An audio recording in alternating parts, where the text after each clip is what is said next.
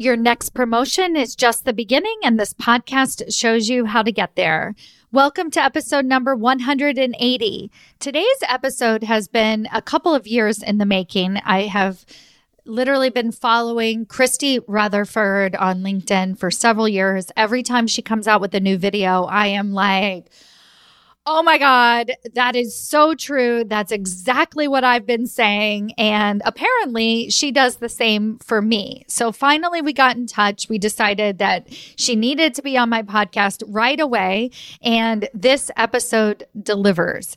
Christy is an executive coach for high achieving women, helping get, millions of dollars in promotions. She has excellent statistics. She's literally changing the face of the leadership table. And it was just such an honor to have her on this episode and to really dig into her own personal career journey and what are some of the tips that she gives the women that she works with, and what were some of the lessons that she had to learn the hard way as she rose the ranks of corporate leadership. All right, let's get started. Welcome to Women Changing Leadership. I am your host, Stacey Mayer, and I teach you how to get promoted, get paid, and bring your whole self to the leadership table. I am on a mission to change organizations from the C-suite out, because women are the new face of leadership, and we are doing it on our terms. Hello, everyone. Welcome to another episode of Women Changing Leadership. I'm your host, Stacey Mayer, and super excited, as always, to be here with you again this week. So today I have a very special guest with me who I feel like I know quite well, but I really have only met her just about 5 minutes ago. And the reason why I am starting out this conversation with is because it's the power of video. So the woman I'm interviewing today is all over the place on video. And this kind of happened to me when I doubled down last year on putting video on social media. People were like, I know you. You're everywhere. You're in my living room. And if you all are looking to figure out a way to build trust with people without a lot of effort, put yourself on video, because I feel like not only do I feel like I know this woman, I feel like I like this woman. I feel like I get this woman. I feel like I want to have this woman on my podcast. I could not wait to have her on my podcast. And so when you think about your own thought leadership, what you stand for, just like keep that in mind. Keep that in mind. Just talk, right? So definitely, before I even get in, recommend following her on LinkedIn. Her name is Christy Rutherford. I'm going to tell you here in a minute more about Christy. But follow her. You are going to get, I don't know, she'll tell us if she would use the word schooled, but I feel like I get schooled watching her. She's pretty awesome. All right. So here's my formal introduction, and then we're just going to go into our conversation. A globally recognized leader, Christy Rutherford is an executive leadership coach that assists women with being promoted through office politics and self-care. Her clients have received over $12 million in salary raises since 2020. An author, Christy published 5 number-one best-selling books on Amazon in 8 months. Christy is a Harvard Business School alumna and certified executive leadership coach from Georgetown University. She was recently featured in Black Enterprise and in Forbes 3 times. Welcome, Christy. I'm so excited. I'm excited too, and I feel like I know you too, Stacey, because I see your video and your content all the time on LinkedIn. So I'm like this, yes. Isn't it fun, right? Funny. Yeah, it's so good. Yeah, we're the promotion queens, right? I just wanted to start there with this idea of getting promoted. So I talk about, there is very specific reasons why as soon as I started my coaching business, I focused on promotions and raises and credibility, first and foremost, recognition for the women I work with. Just tell us why that focus for you. Actually, when I first started my business, my goal was just to assist women with not burning out. Cool. And to heal from whatever they were going through in toxic work environments, because that's what I had experienced, right? Like if you're a woman in the workplace, you are catching HELL. It is what it is. And so a byproduct of them forgiving other people and cleaning up some of their things. And then we're discovering that the same people that they're fighting at work, it could have been some challenges from their childhood when they were siblings, or if they were bullied at school, then it's you're being bullied at work. So it's the exact same thing. And once they started to let some of that stuff go, the money came. So a part of just being a coach and in business, I had to learn that I had to market what people wanted, but give them what they needed. So we talk about money, but we've stopped 20 women from dying and having nervous breakdowns. We've kept yes. out of therapy. Yeah, we've gotten, healed medical conditions of 25, 30 women. We've saved 25 marriages, right? So it's one thing to talk about the money, but on the back end, the money is the byproduct of them getting happy and healthy and whole and returning to themselves so they can be present with themselves and their kids and their spouses. The money is the byproduct of that. So we don't celebrate the money as much, but that's what people think. And that's what they think they want, but we give them what they need. You know what? This is so fascinating. We're already off to a great start because while we're kindred spirits, I have the exact same philosophy and I approached it from a different, like an outside in approach.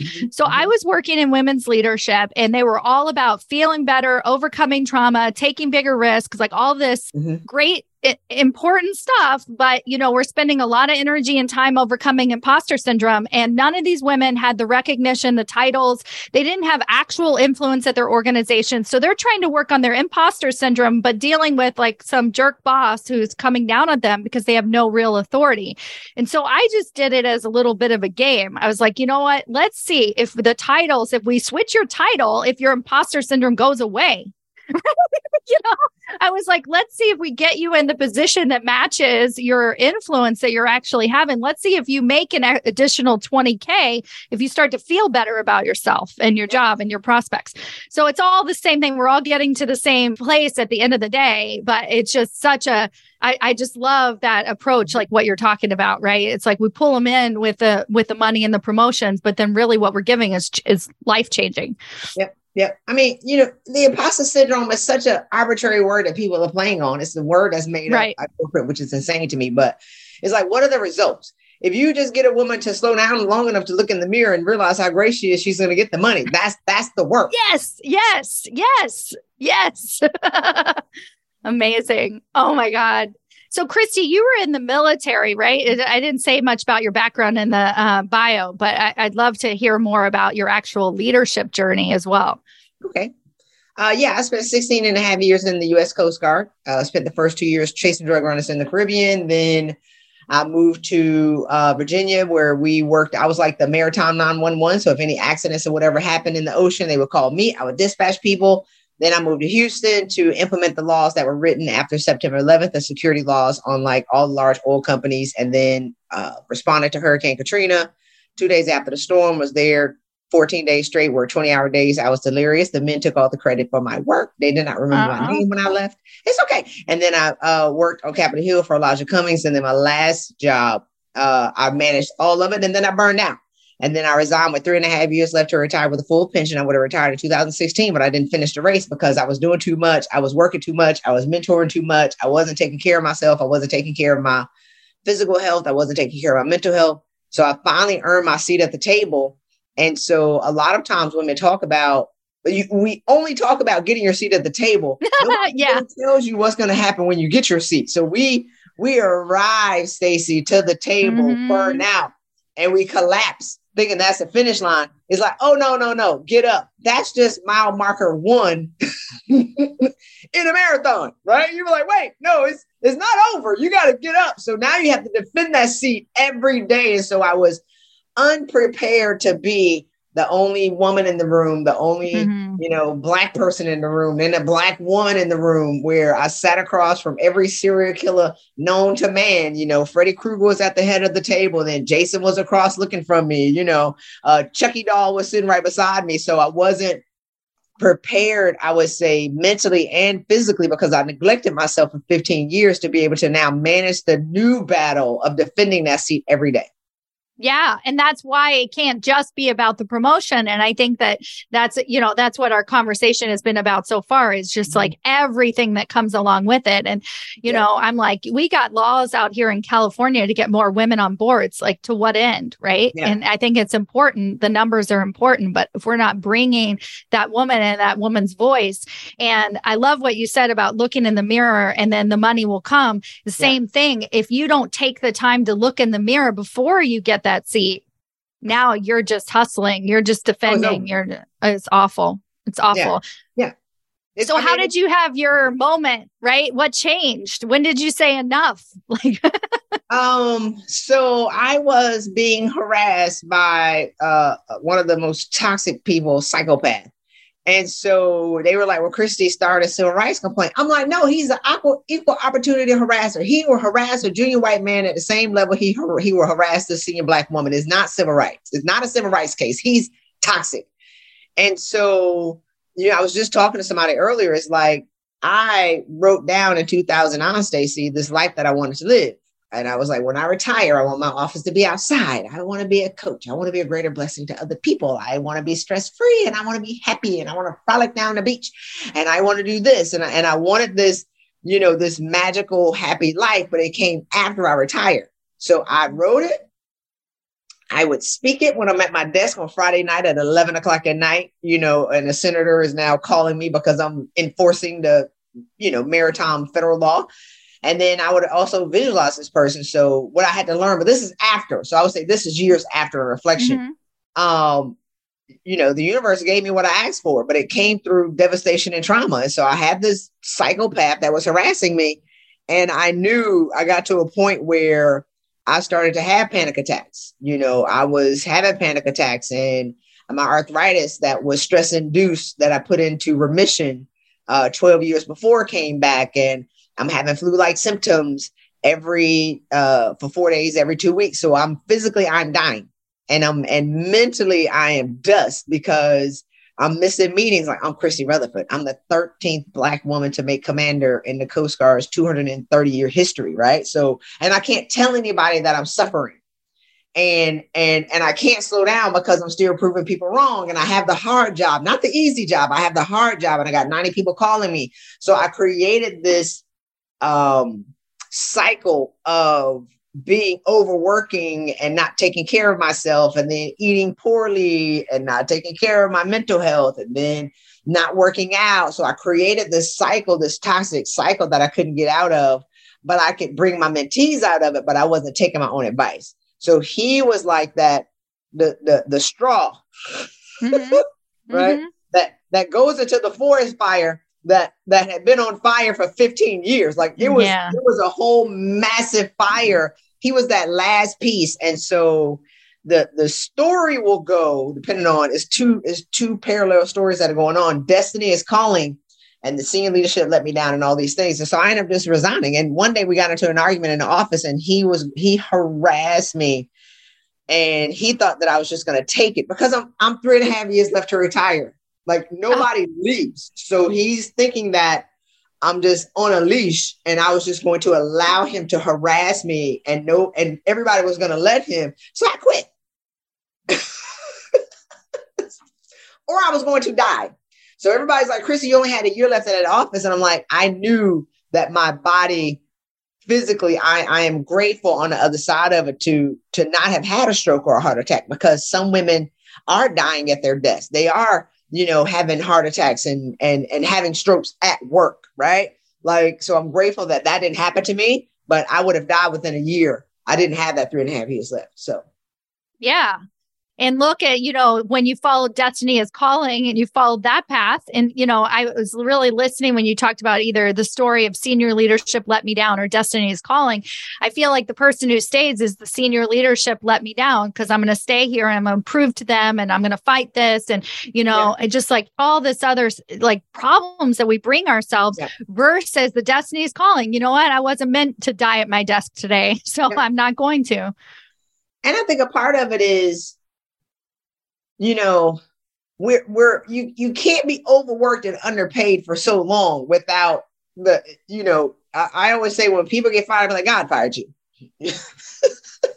Like not allowing yourself to leave and be angry that they're running you out of a job that you didn't like anyway. It's different in the military because we're stuck, right? Like in corporate jobs, why are you still there? If you remembered how great you are, if you understand how amazing you are, if you're able to clearly articulate what you bring to the table, there are organizations that will hire you and they will pay you more and they will treat you better, but you're holding on to, a fire hose wondering why you're getting burned and incinerated. It's like, leap, drop it and run for your life. Yes. Yes. So when I left, I was so crazy and broken and so ashamed because I'm the first person in my family, one of the first people in my family to graduate from college. So I'm the one, and I'm the first one to make six figures and all these things. And I'm Christy Rutherford. Like, I'm this high achieving. And a lot of people knew me in the organization because I'm Christy Rutherford.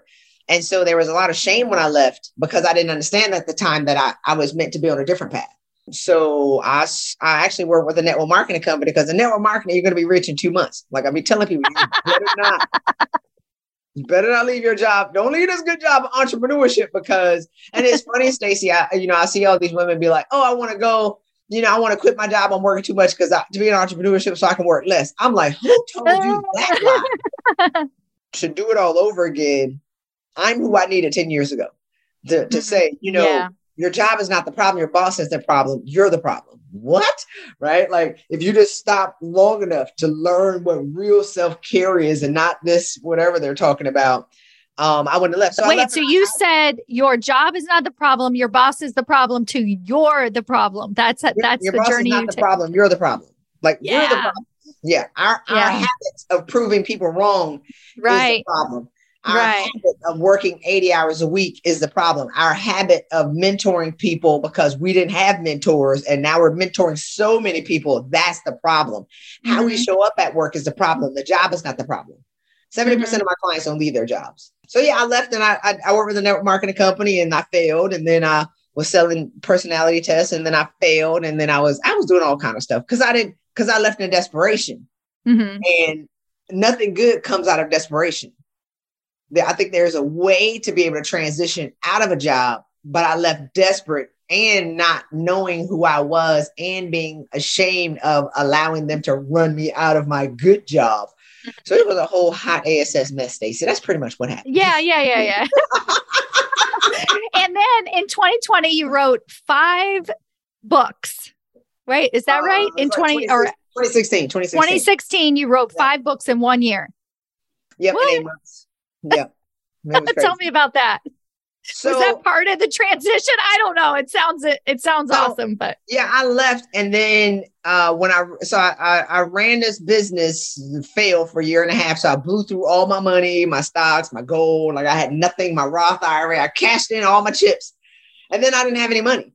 And so, again, destiny was calling because now it's like I had been offered at that point about 20 jobs. So when I left in the first 3 years, I was offered about 36 jobs, 36-figure jobs, right? Or multiple 6-figure jobs. But I knew I could not work. Mentally, I could not have somebody tell me what to do because I never stopped long enough to work on my mental health because I was chasing the money now that I was trying to replace my income. And so I ended up moving in with my brother.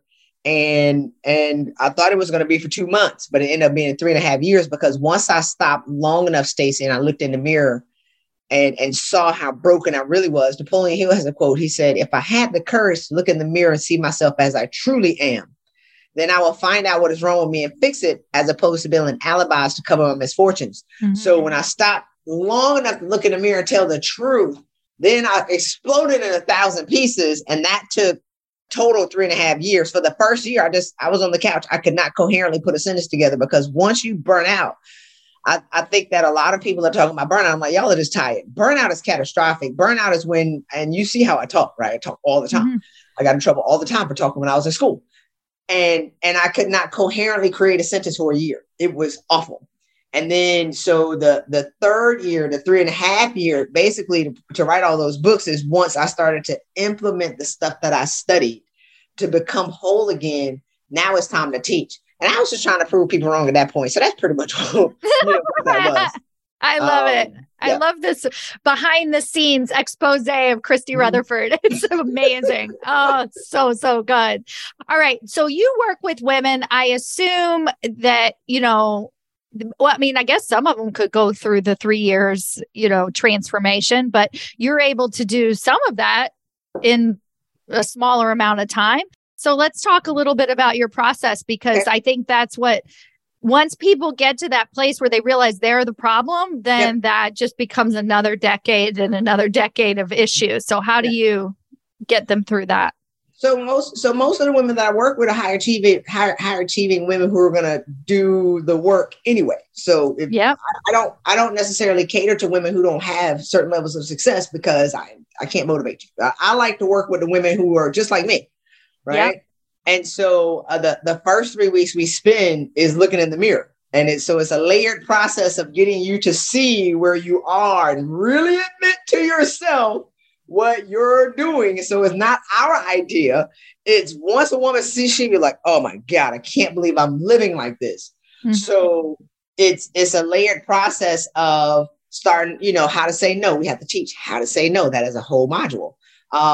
Getting clear on what you're carrying around, getting clear on, what you really want to do and what you like to do before life told you or your parents told you what you couldn't do or how that didn't make any money. So I have clients who, actually 2 of them who got fired, and one of them, super successful intellectual property attorney. She's actually a poet, but she's a prolific poet who forgot she was a poet because her parents said poetry doesn't make you any money. She has educated parents. You better go to law school. So she went to law school. So now she's high functioning depression as this super successful lawyer is because the poet had been buried and smashed 25 years before.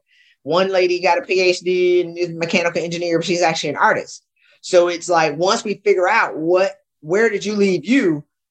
Now it's like, okay, well, you're a poet who's actually a lawyer, not a lawyer who forgot that she was a poet. Does that make sense? Mm-hmm, so now we're just going to merge the two. And that typically happens in the first 5 weeks. And after that, we activate the law of attraction to now bring in all the money that you left on the table. So it's a whole thing. It's a whole thing. But you already are, Stacey. We already are the high achieving women. We already are. We've doubled our 20 women's salaries. We've tripled 10. We've gotten 5 women as of last week, 7-figure packages. They're already worth that. They're overworking, and exhaustion doesn't allow you to see how great you are. Once a woman can see, that's the whole imposter syndrome thing. It's like they're teaching the wrong thing. The imposter is the woman who doesn't think that she's good enough. That's a lie, because you're actually greater than how you're showing up.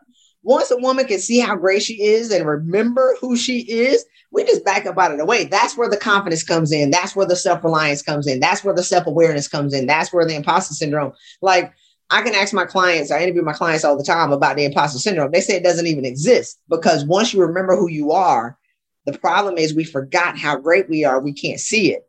But once you remember, I back up, and then it's game over. Then we watch and see what happens. Yeah, I was thinking that when you were talking about my story, when I first woke up and realized I was attending a Buddhist meditation center, and the instructor, I was like pacing and angry. I was mostly just angry because I felt like they weren't teaching us properly. And why are we just breathing and all this crap? And I was like, I paid $200 for this. Like, what's going on? And the instructor just looked at me and he's like, wow, you're acting like my teenage daughter. Yeah. And I was like 35 years old. And I was like, you're right. Yeah. That was the moment I realized I'm the problem. Right. Yeah. And and then we can just start working to kind of pull out all the stuff and just get out of our way and figure out what we're going to do forward.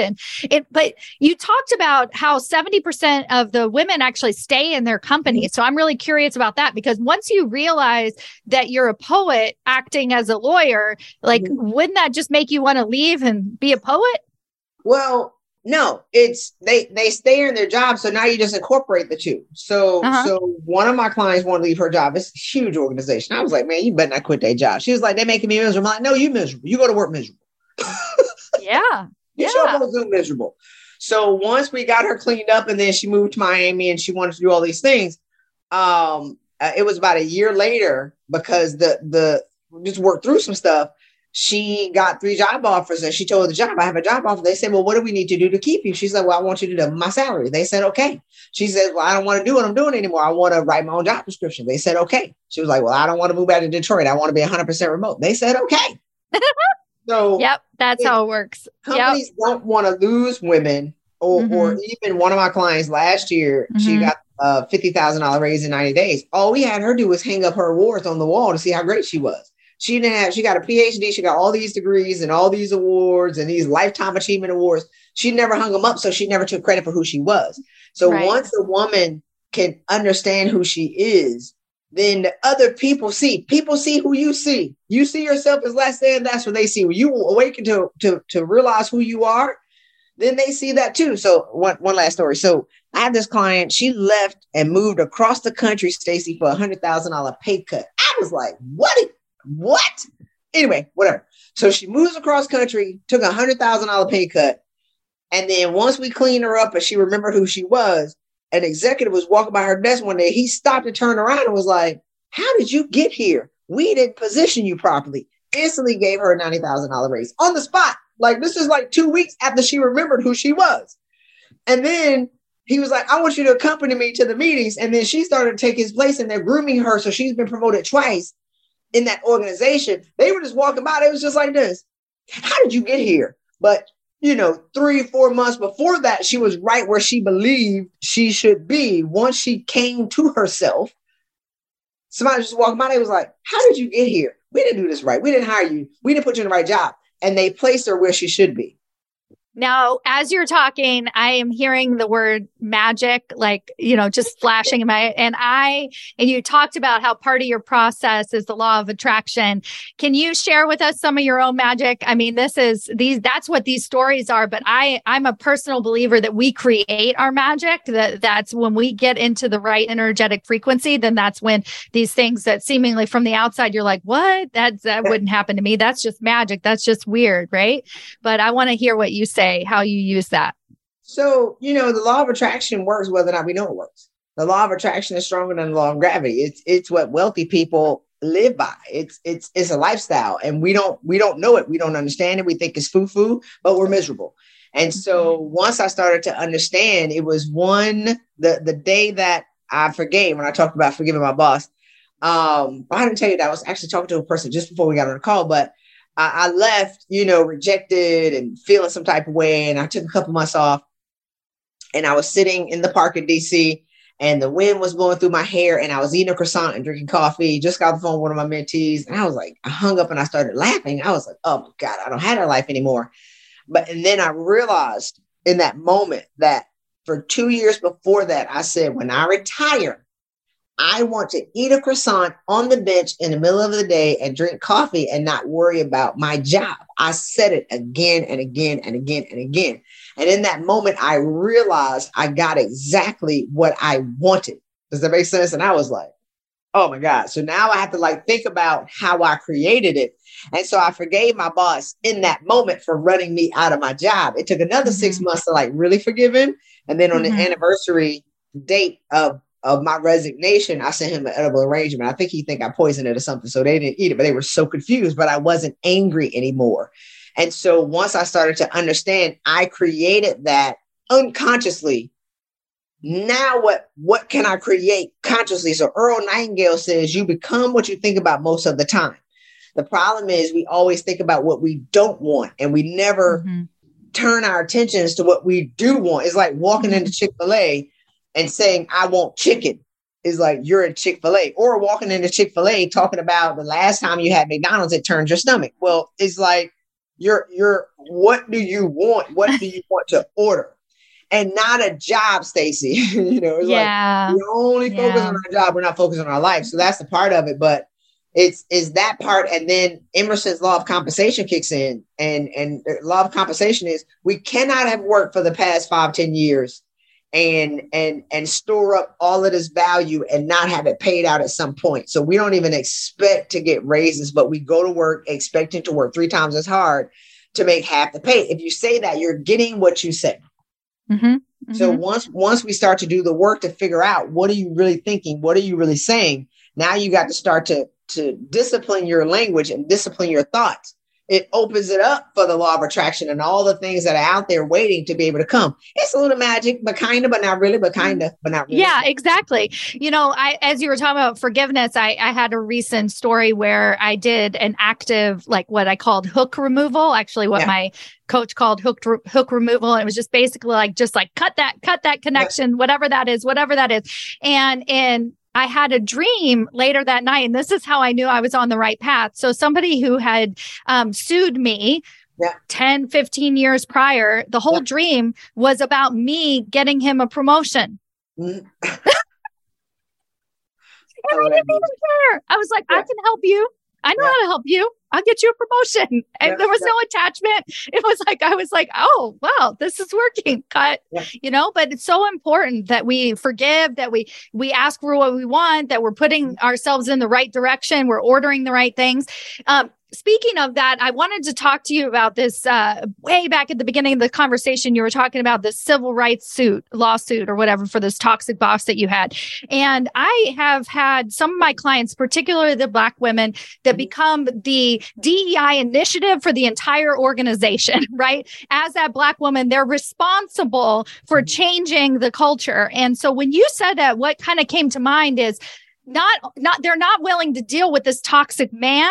They want you as a Black woman to make it a civil rights. And I see that as being like a turning point for you to say no, right? This guy is toxic, right? This is a problem. And they knew it. Right. So So I wanted to talk a little bit about making it about you, like as a Black woman, and you know, just because this comes up for my clients a lot. You know, the thing about DEI. And I had a client that, I led a DEI committee and I had secret backroom meetings with the senior leaderships to talk about, DEI, and we did all these things. And that was extra. That wasn't my job. Right. But it took away from my primary responsibility. So I'm being marked on my job or being looked at sideways because I'm having a conversation that they don't want to have. That's not important, because if they had it, and if it was important, then they would hire somebody to do it full time and not be asking for volunteers. Yes. So they had just hired a diversity chief of diversity, or it was called, like, it was something. It was a 1-star. They just created this diversity position. I called him. I knew all the senior leaders in the Coast Guard. I was a senior leader. I'm known by a lot of people. Does that make sense? And I called him. I called everybody.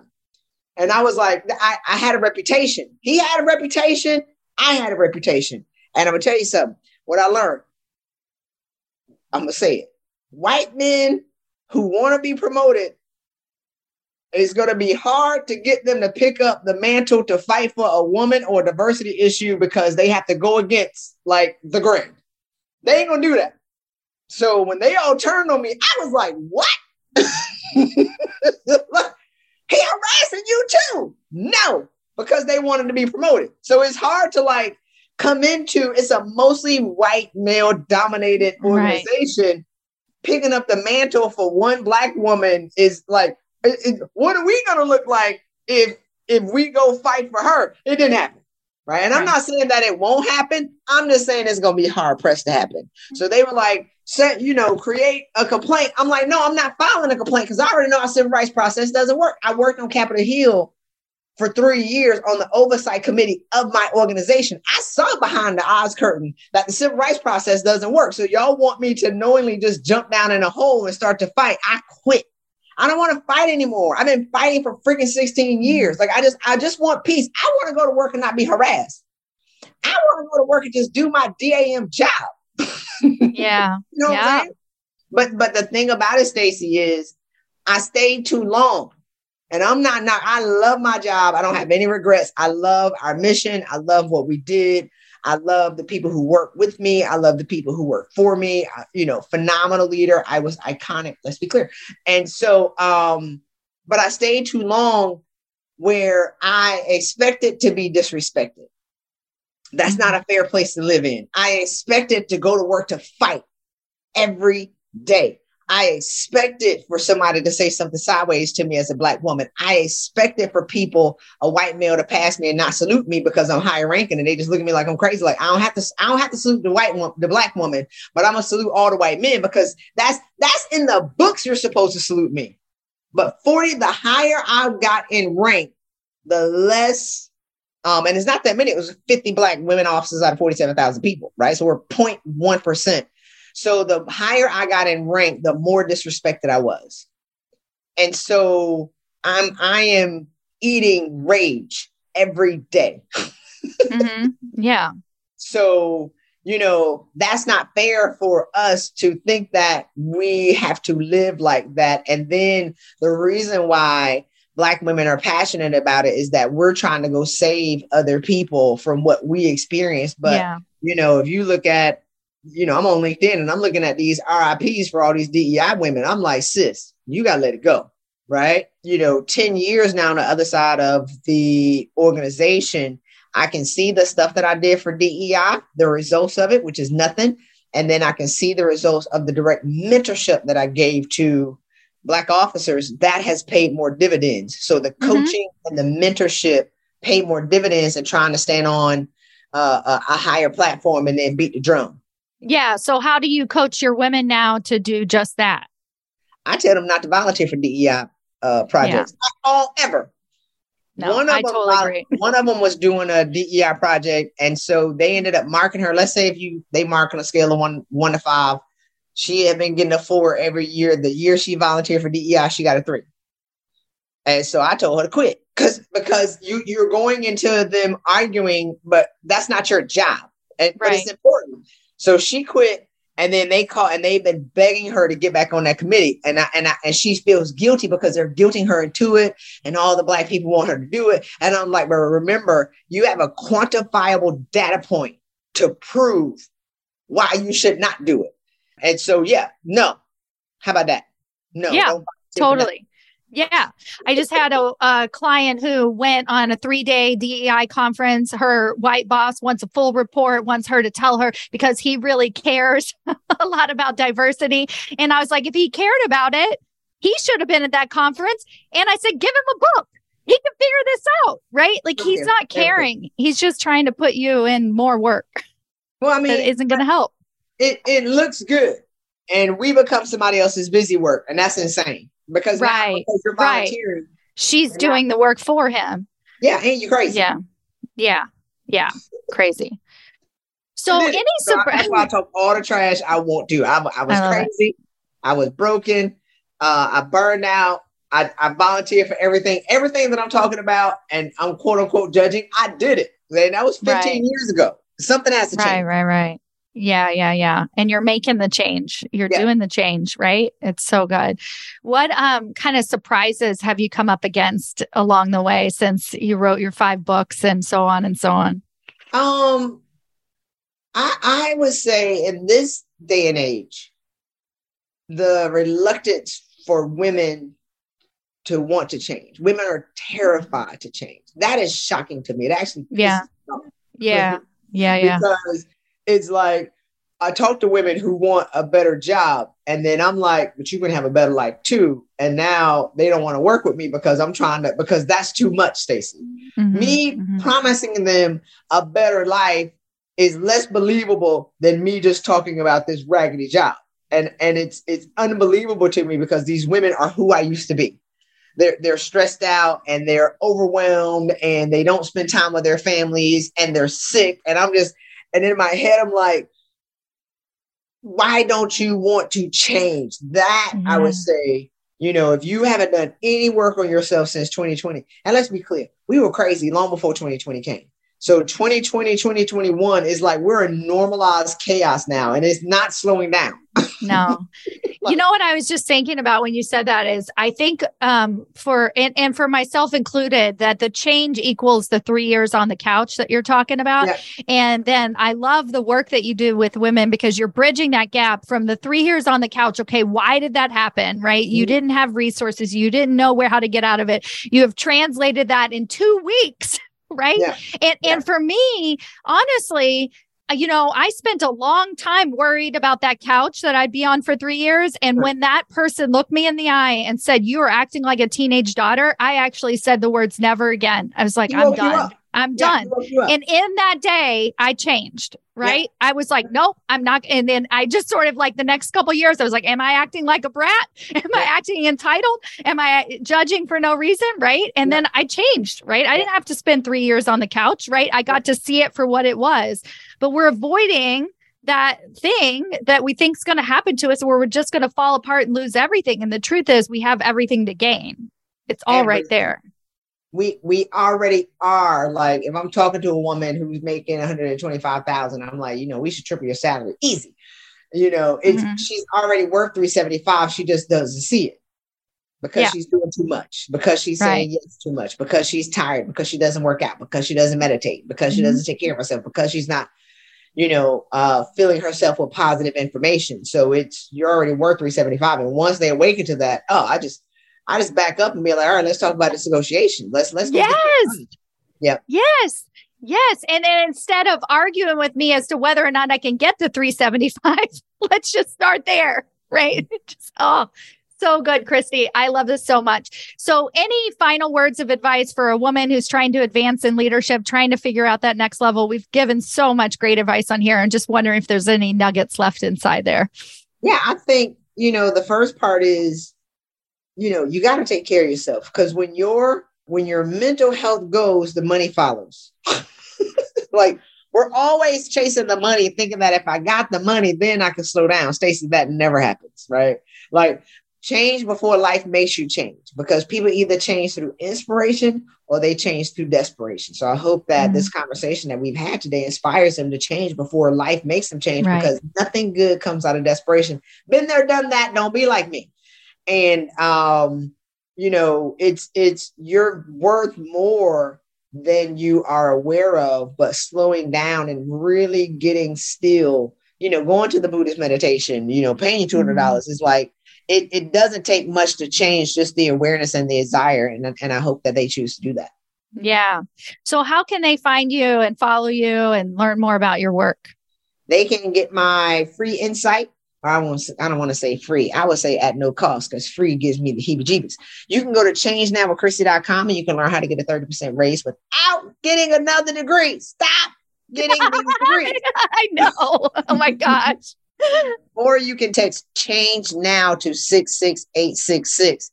And, I'm on all of the social media channels. Connect me on LinkedIn, YouTube, Instagram, all those things. But I just want to create a new conversation in the market, Stacey, with what's possible for women, because we have enough articles that tell us what we can't do and what we shouldn't do. And, planting all these seeds of negativity and fear. I just want to be a catalyst to be able to change and allow women to know that you can change. You can completely change your life at 40 years old. You can completely change at 35. And for heaven's sakes, do it before you're crazy at 55. But we'll take you then too. So it's like, you can change. We just have to have the courage to do so. Yeah, you are that catalyst, Christy, already. It's amazing. Thank you. Thank you so much. I really appreciate it. Thank you.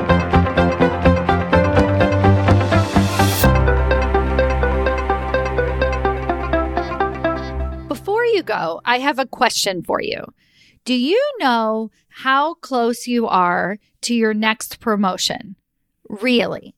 Not what your boss has told you, not what you even believe to be true, but have you actually taken the time to sit down, take an assessment, review the 5 categories that it takes to get promoted into senior executive leadership positions, and decided where you fall in each category, and given yourself a ranking on a scale of 1 to 10 of how close you are to getting your next promotion?